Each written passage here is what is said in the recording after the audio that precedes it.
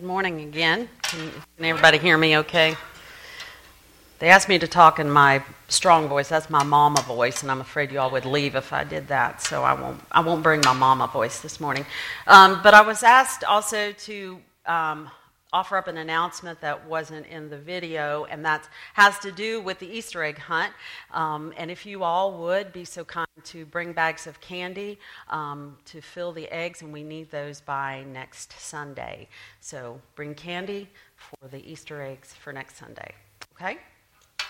All right, we've got a lot to talk about today, so I want to just jump right in.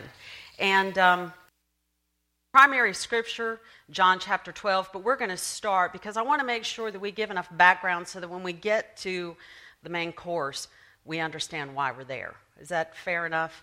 Okay, so I want to start, and I call this part the Lazarus family part 1. Okay, this is in Luke chapter 10. If you want to turn with me, we're going to be using the NIV today. The scripture should be up here. I'm going to go ahead and just read this quickly. Starts in verse 38. As Jesus and his disciples were on their way, he came to a village where a woman named Martha opened her home to him. She had a sister called Mary who sat at the Lord's feet, listening to what he said. But Martha was distracted by all the preparations that had to be made. She came to him and asked, "Lord, don't you care that my sister has left me to do the work by myself? Tell her to help me." "Martha, Martha," the Lord answered, "you're worried and upset about many things. But few things are needed, or indeed, only one. Martha has chosen what is better, and it will not be taken away from her." So we find some sibling rivalry going on right off the bat, right? And here's Martha, and she's compelled to do this work. She's compelled. But I'm not even sure at this point in her life she really understands why. It's just what she does. It's more than just what the women would do. It's what she does. But she's resentful in it. And she doesn't understand why her sister isn't in there helping her. And I get that. I've been there plenty of times. I still find myself there occasionally. And here's Mary sitting at the feet of Jesus. And we could talk about Mary and who she really was. Was she Mary Magdalene or was she not? Was she a prostitute or what? I don't know. There's lots of speculation about this Mary. But the point is this. She's sitting at the feet of Jesus, and she's hearing the word. And Jesus understands that it's the word is more important than food. He didn't say to Martha, "What you're doing is bad or wrong." He didn't say that. It wasn't what she was doing. It was what was in her heart that was messing her up. Mary's chosen better. That's the Lazarus family part 1. Here's the Lazarus family part 2. And this is in John chapter 11. This is a little bit long, so bear with me. Now, a man named Lazarus was sick. He was from Bethany, the village of Mary and her sister Martha. Now, it's funny here because John commentates on his own commentary, which I think is kind of funny. And here's a spoiler alert. He's going to tell you what's going to happen in the next chapter because, of course, he's writing this years later, okay? But this is like the first major spoiler alert. Here's what he says. This was the same Mary who poured perfume on the Lord and wiped his feet with her hair. Yeah, okay, well, we didn't know that yet, but now we do. So the sister sent word to Jesus, "Lord, the one you love is sick." When he heard this, Jesus said, "This sickness will not end in death. No, it's for God's glory, so that God's Son may be glorified through it." Now Jesus loved Martha and her sister and Lazarus. And I want to stop there just for a minute. This word love, it's phileo love. This was brotherly love that he felt toward this family. This was his spiritual family.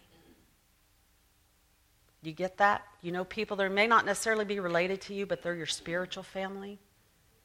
And the closeness, the bond that you feel with these people, and when they hurt, you hurt. When they mourn, you mourn. When they're happy, you're happy. So when he heard that Lazarus was sick, he stayed where he was 2 more days. That really doesn't make sense to me, but that's what he did, and we know why.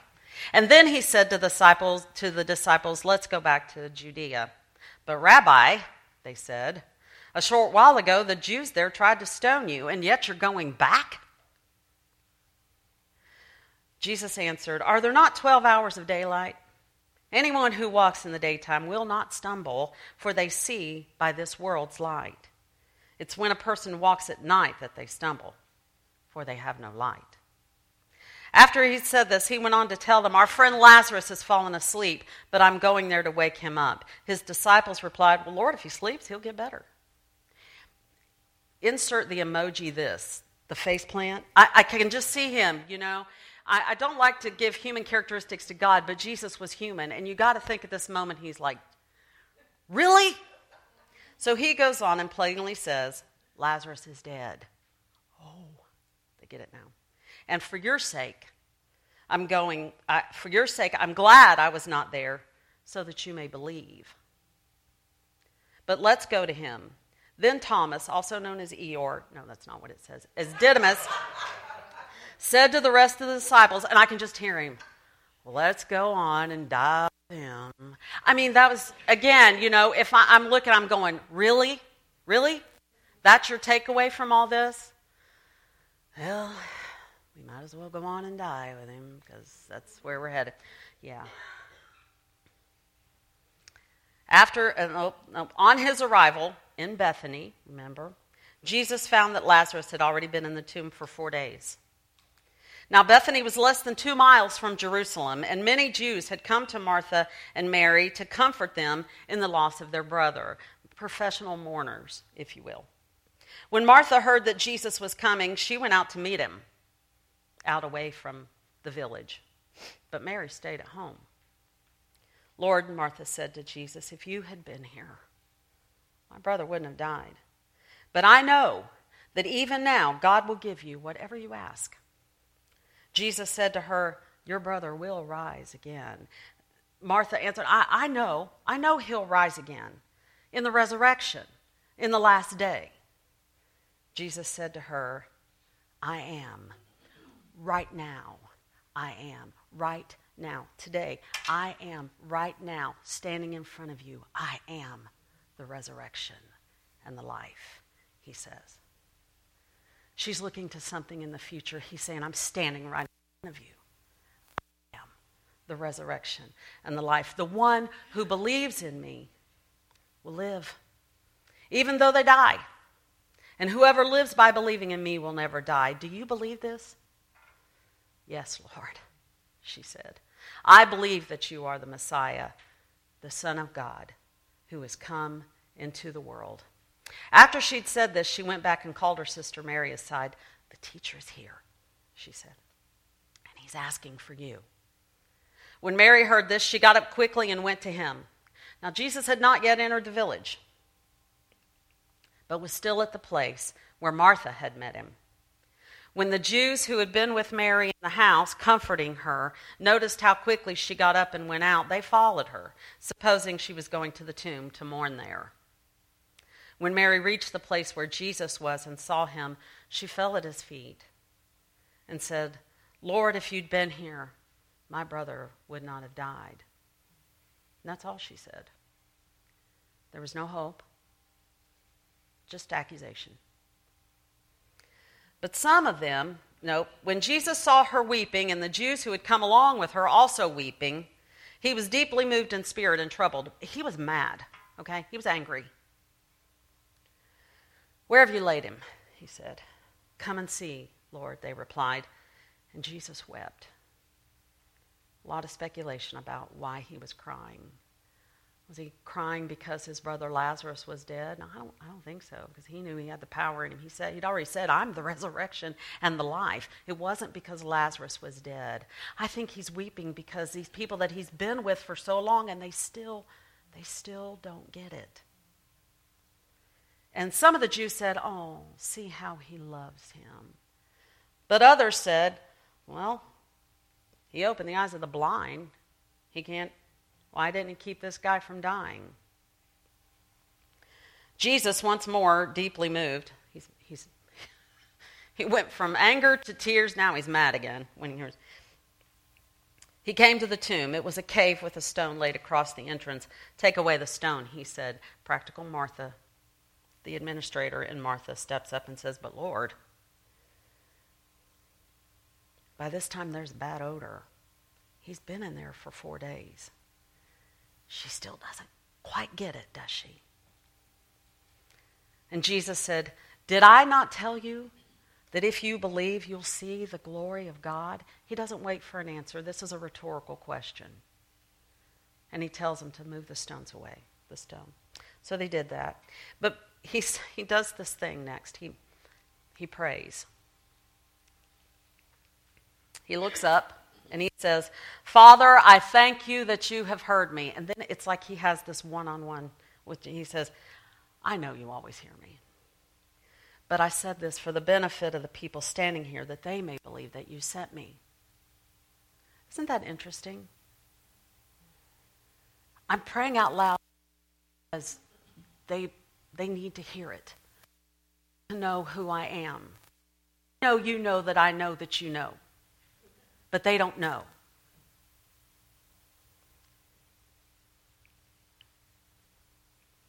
When he'd said this, he called in a loud voice, "Lazarus, come out." The dead man came out, his hands and feet wrapped with strips of linen and the cloth around his face. Jesus said to them, "Take off the grave clothes and let him go." He didn't smell. Because what God does, he does completely, right? He's the resurrection. He doesn't partially do anything. Everything that he does is complete. Now Martha understands. Now I want to change gears here for just a minute. We're going to go to the Old Testament just for a minute before we get to the meat, the main course, okay? This is in Exodus chapter 12, if you want to turn there with me. The Lord said to Moses, starting in verse 1. The Lord said to Moses and to Aaron in Egypt, "This month is to be for you the first month of your year." He's changing their calendar. He's setting what we know as the Jewish calendar. We don't work on that. We work on 5. Tell me what calendar. Natalie gets the prize. All right. "Tell the whole community of Israel that on the 10th day," say that with me, "the 10th day of this month, each man is to take a lamb for his family, one for each household. If any household is too small for a whole lamb, they must share one with their nearest neighbor, having taken into account the number of people there are. You are to determine the amount of lamb needed in accordance with what each person will eat. The animals you choose must be year-old males without defect, and you may take them from the sheep or the goats. Take care of them until the 14th day," say that with me, "the 14th day of the month, when all the members of the community of Israel must slaughter them at twilight." Why would I read this scripture? What does this have to do with Jesus and on? This is the first Passover getting ready to happen. The Israelites are still in bondage in Egypt, but Moses is there. The plagues have been happening. The Pharaoh's heart's been hardened. But now comes the 10th plague. And God is giving instructions. We're starting something new here. Choose a lamb from the sheep or the goats. Why would he say that? Have you ever read the lineage of Jesus? I'm just going to tell you there's some goats in that line. Yeah? There are. There's some goats. Can't be more than a year old. Must be totally without blemish. So it's important for us to notice the Jewish calendar, the Jewish day begins when? At twilight. So as the sun is going down, it's the start of a new day. I tell you, as many times as I've told myself that over the past month or so, I still can't get it in my head. But it totally impacts this whole story. So we got to understand, new day at dusk, okay? I want to tell you a little bit over lambs. They're chosen in advance on the 10th day, choose the lamb. This allows for them to be brought in, often into the family home even. And they're inspected for 5 days. They're inspected to ensure, number one, that they're free from blemish. And what they would do, as I understand traditionally, as they go in to look, maybe they go out to where the shepherds are or where they're pinned up, whatever, and they check the legs first because it's rocky terrain. So they would wash and anoint the legs to see if they were. And the ones that had been anointed, they knew that those legs had been checked and there was no obvious defect in the legs. And that's the kind that you want. So they would bring those in to the household or to the family, if you will. And then the inspection would take place for 5 days to make sure that they were absolutely without blemish, no sickness, no rashes, no nothing. The perfect lambs. Okay? So now we're going to go to Lazarus family part 3. And this is our primary scripture for today. It's John chapter 12, starting in verse 1. 6 days before the Passover, Jesus came to Bethany, where Lazarus lived, whom Jesus had raised from the dead.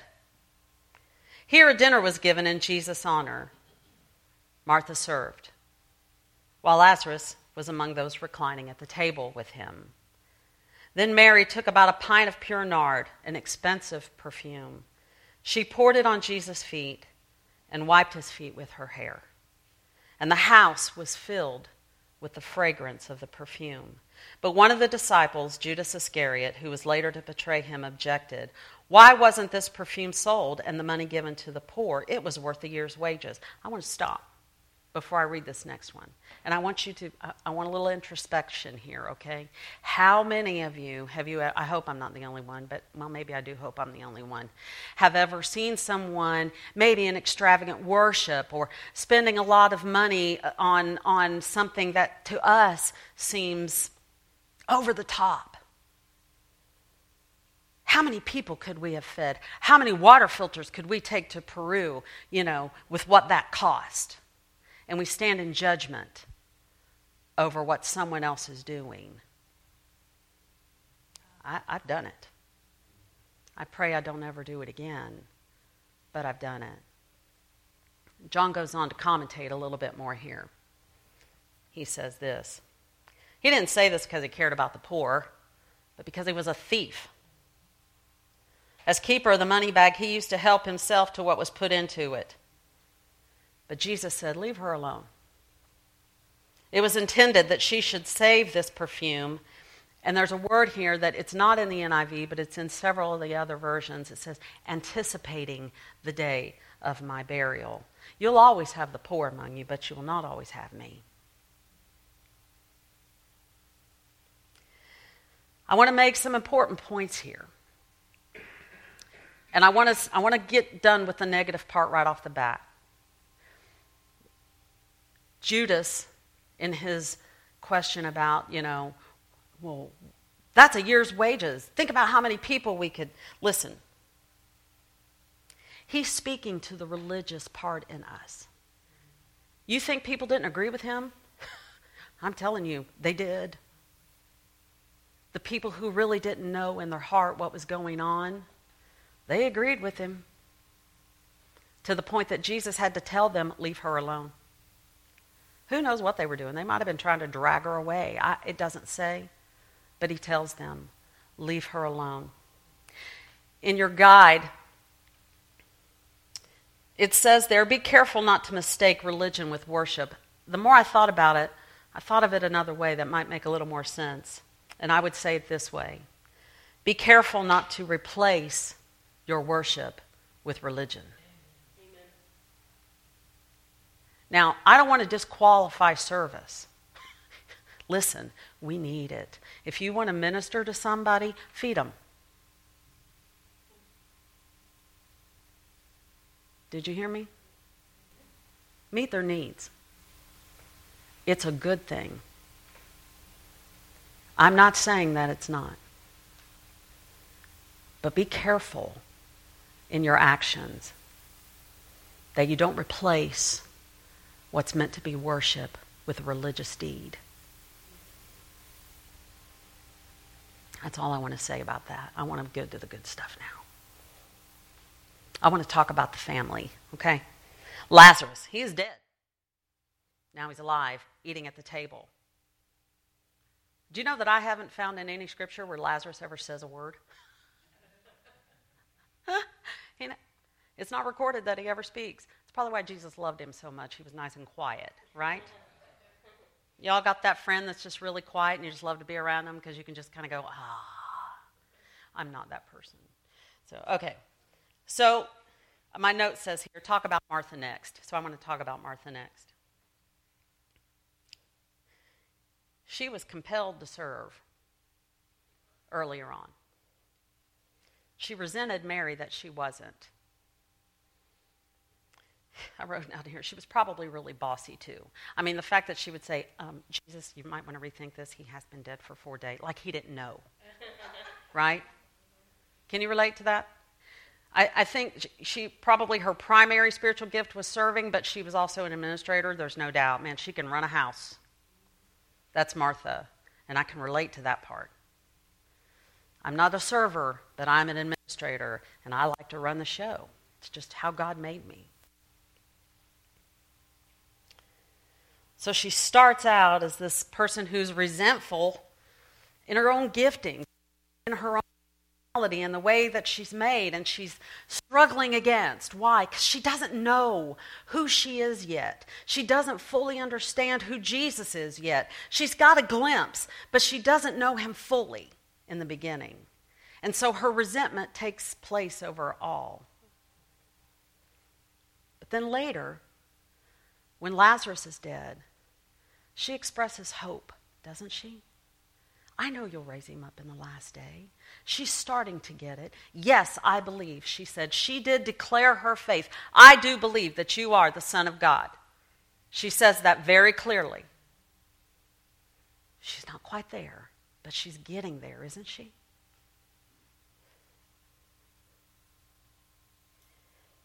In the last passage, there's not a whole lot, but let me tell you, it packs a wallop. Martha served. She served. Sounds like a very simple thing to say, but that word here, it doesn't mean that she waited tables. That's not what it means. It says that she ministered both to the physical and spiritual needs of the people in the room. Now, fully believing, Martha is living her calling. So if you're filling in, Martha went from resentful sister to hopeful believer to servant minister.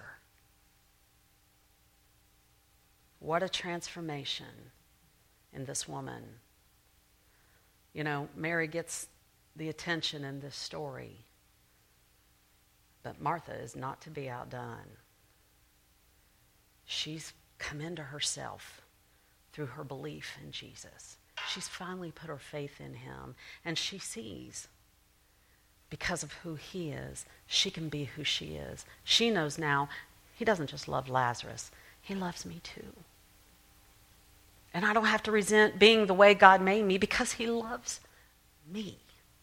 And he made me. Isn't that good stuff? I'm telling you, this is good stuff. And then there's Mary. So you remember what we read in Exodus about the choosing of the lamb? Remember that? On what day? 10th day. I want to reread John 1:10, 1 through 3. Let's see. 6 days before the Passover, Jesus came to Bethany, where Lazarus lived, whom Jesus had raised from the dead. Chapter 12, sorry. Here a dinner was given in his honor. Martha served. Mary took a pint of the pure nard, and she anointed his.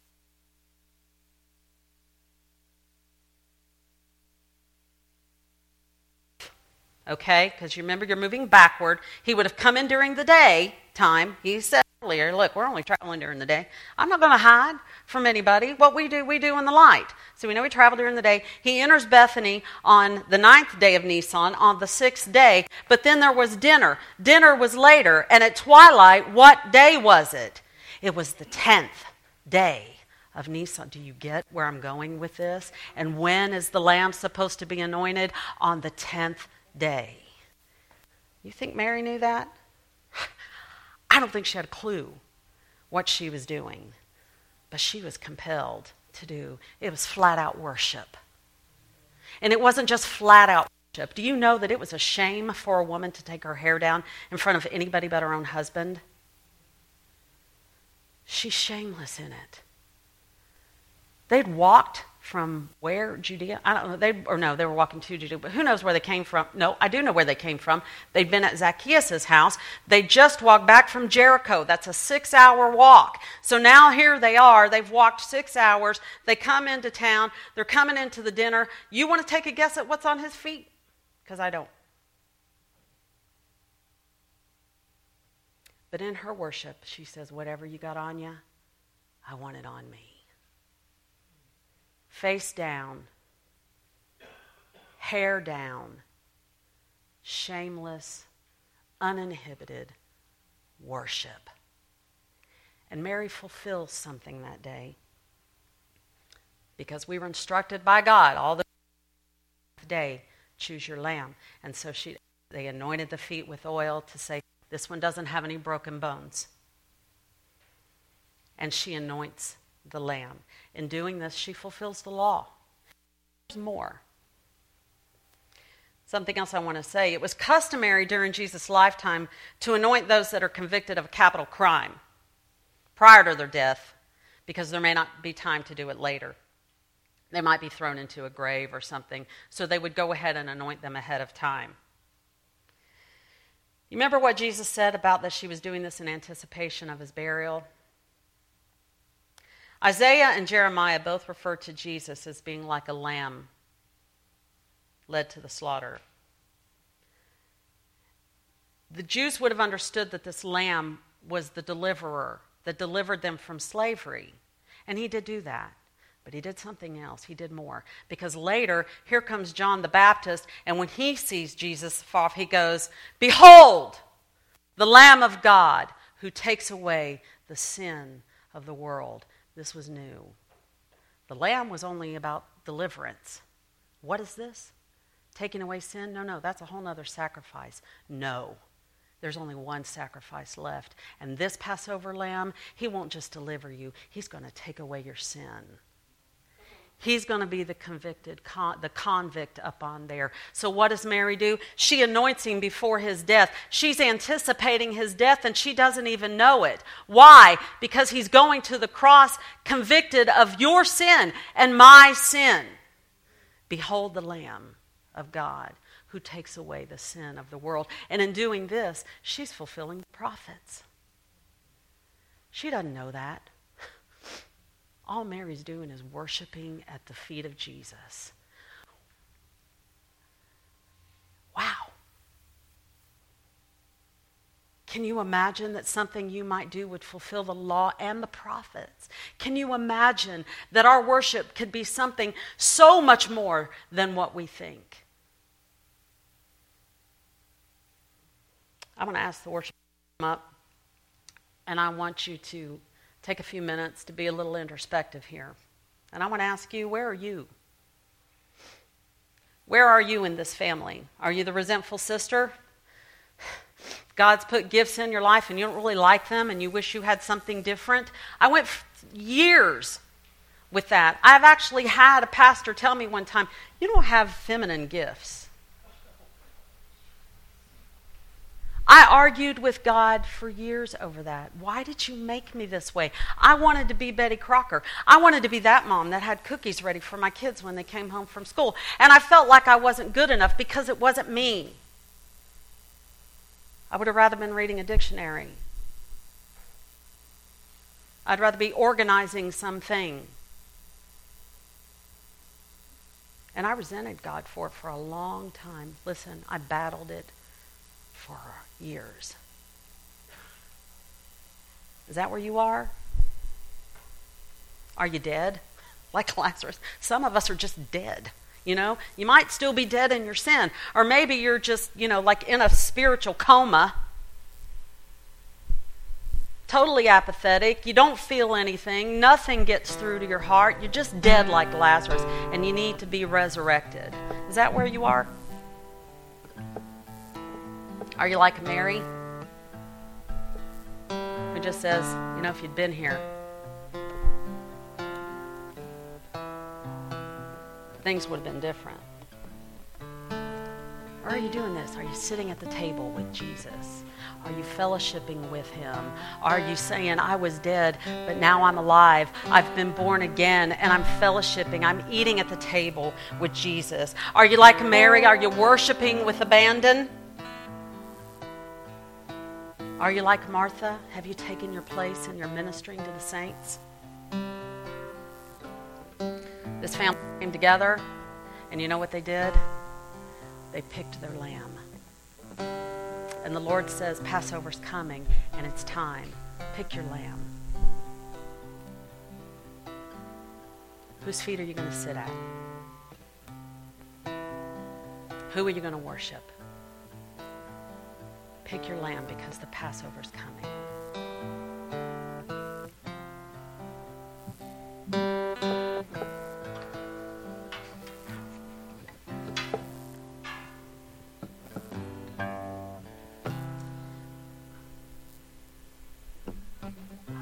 Guys are. I don't know a lot of you that well, but I want to take a minute to invite you. If you're at that place and you would say, I want to be that person, but I'm not. I'm struggling. I'm dead. I'm apathetic. I'm kind of there. I have hope, but I don't fully believe. If I fully believed, my actions would show that. I wouldn't be afraid. I wouldn't be embarrassed. If you're that person, just reach out to God. Because he says, I'm the resurrection and the life. Put your trust in him. If you need prayer, if you want someone to pray with you, come up. There are always people in this church who are more than willing to pray with you, to minister to you. Choose today. Pick your lamb. Father, we thank you for your word. We pray, Father, that it would seep into the very souls of who we are, God.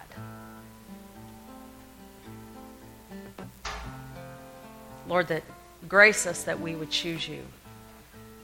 We can't even choose without your grace, God, but grace us to make the right choice, the better choice, the perfect choice in you, Jesus. Thank you.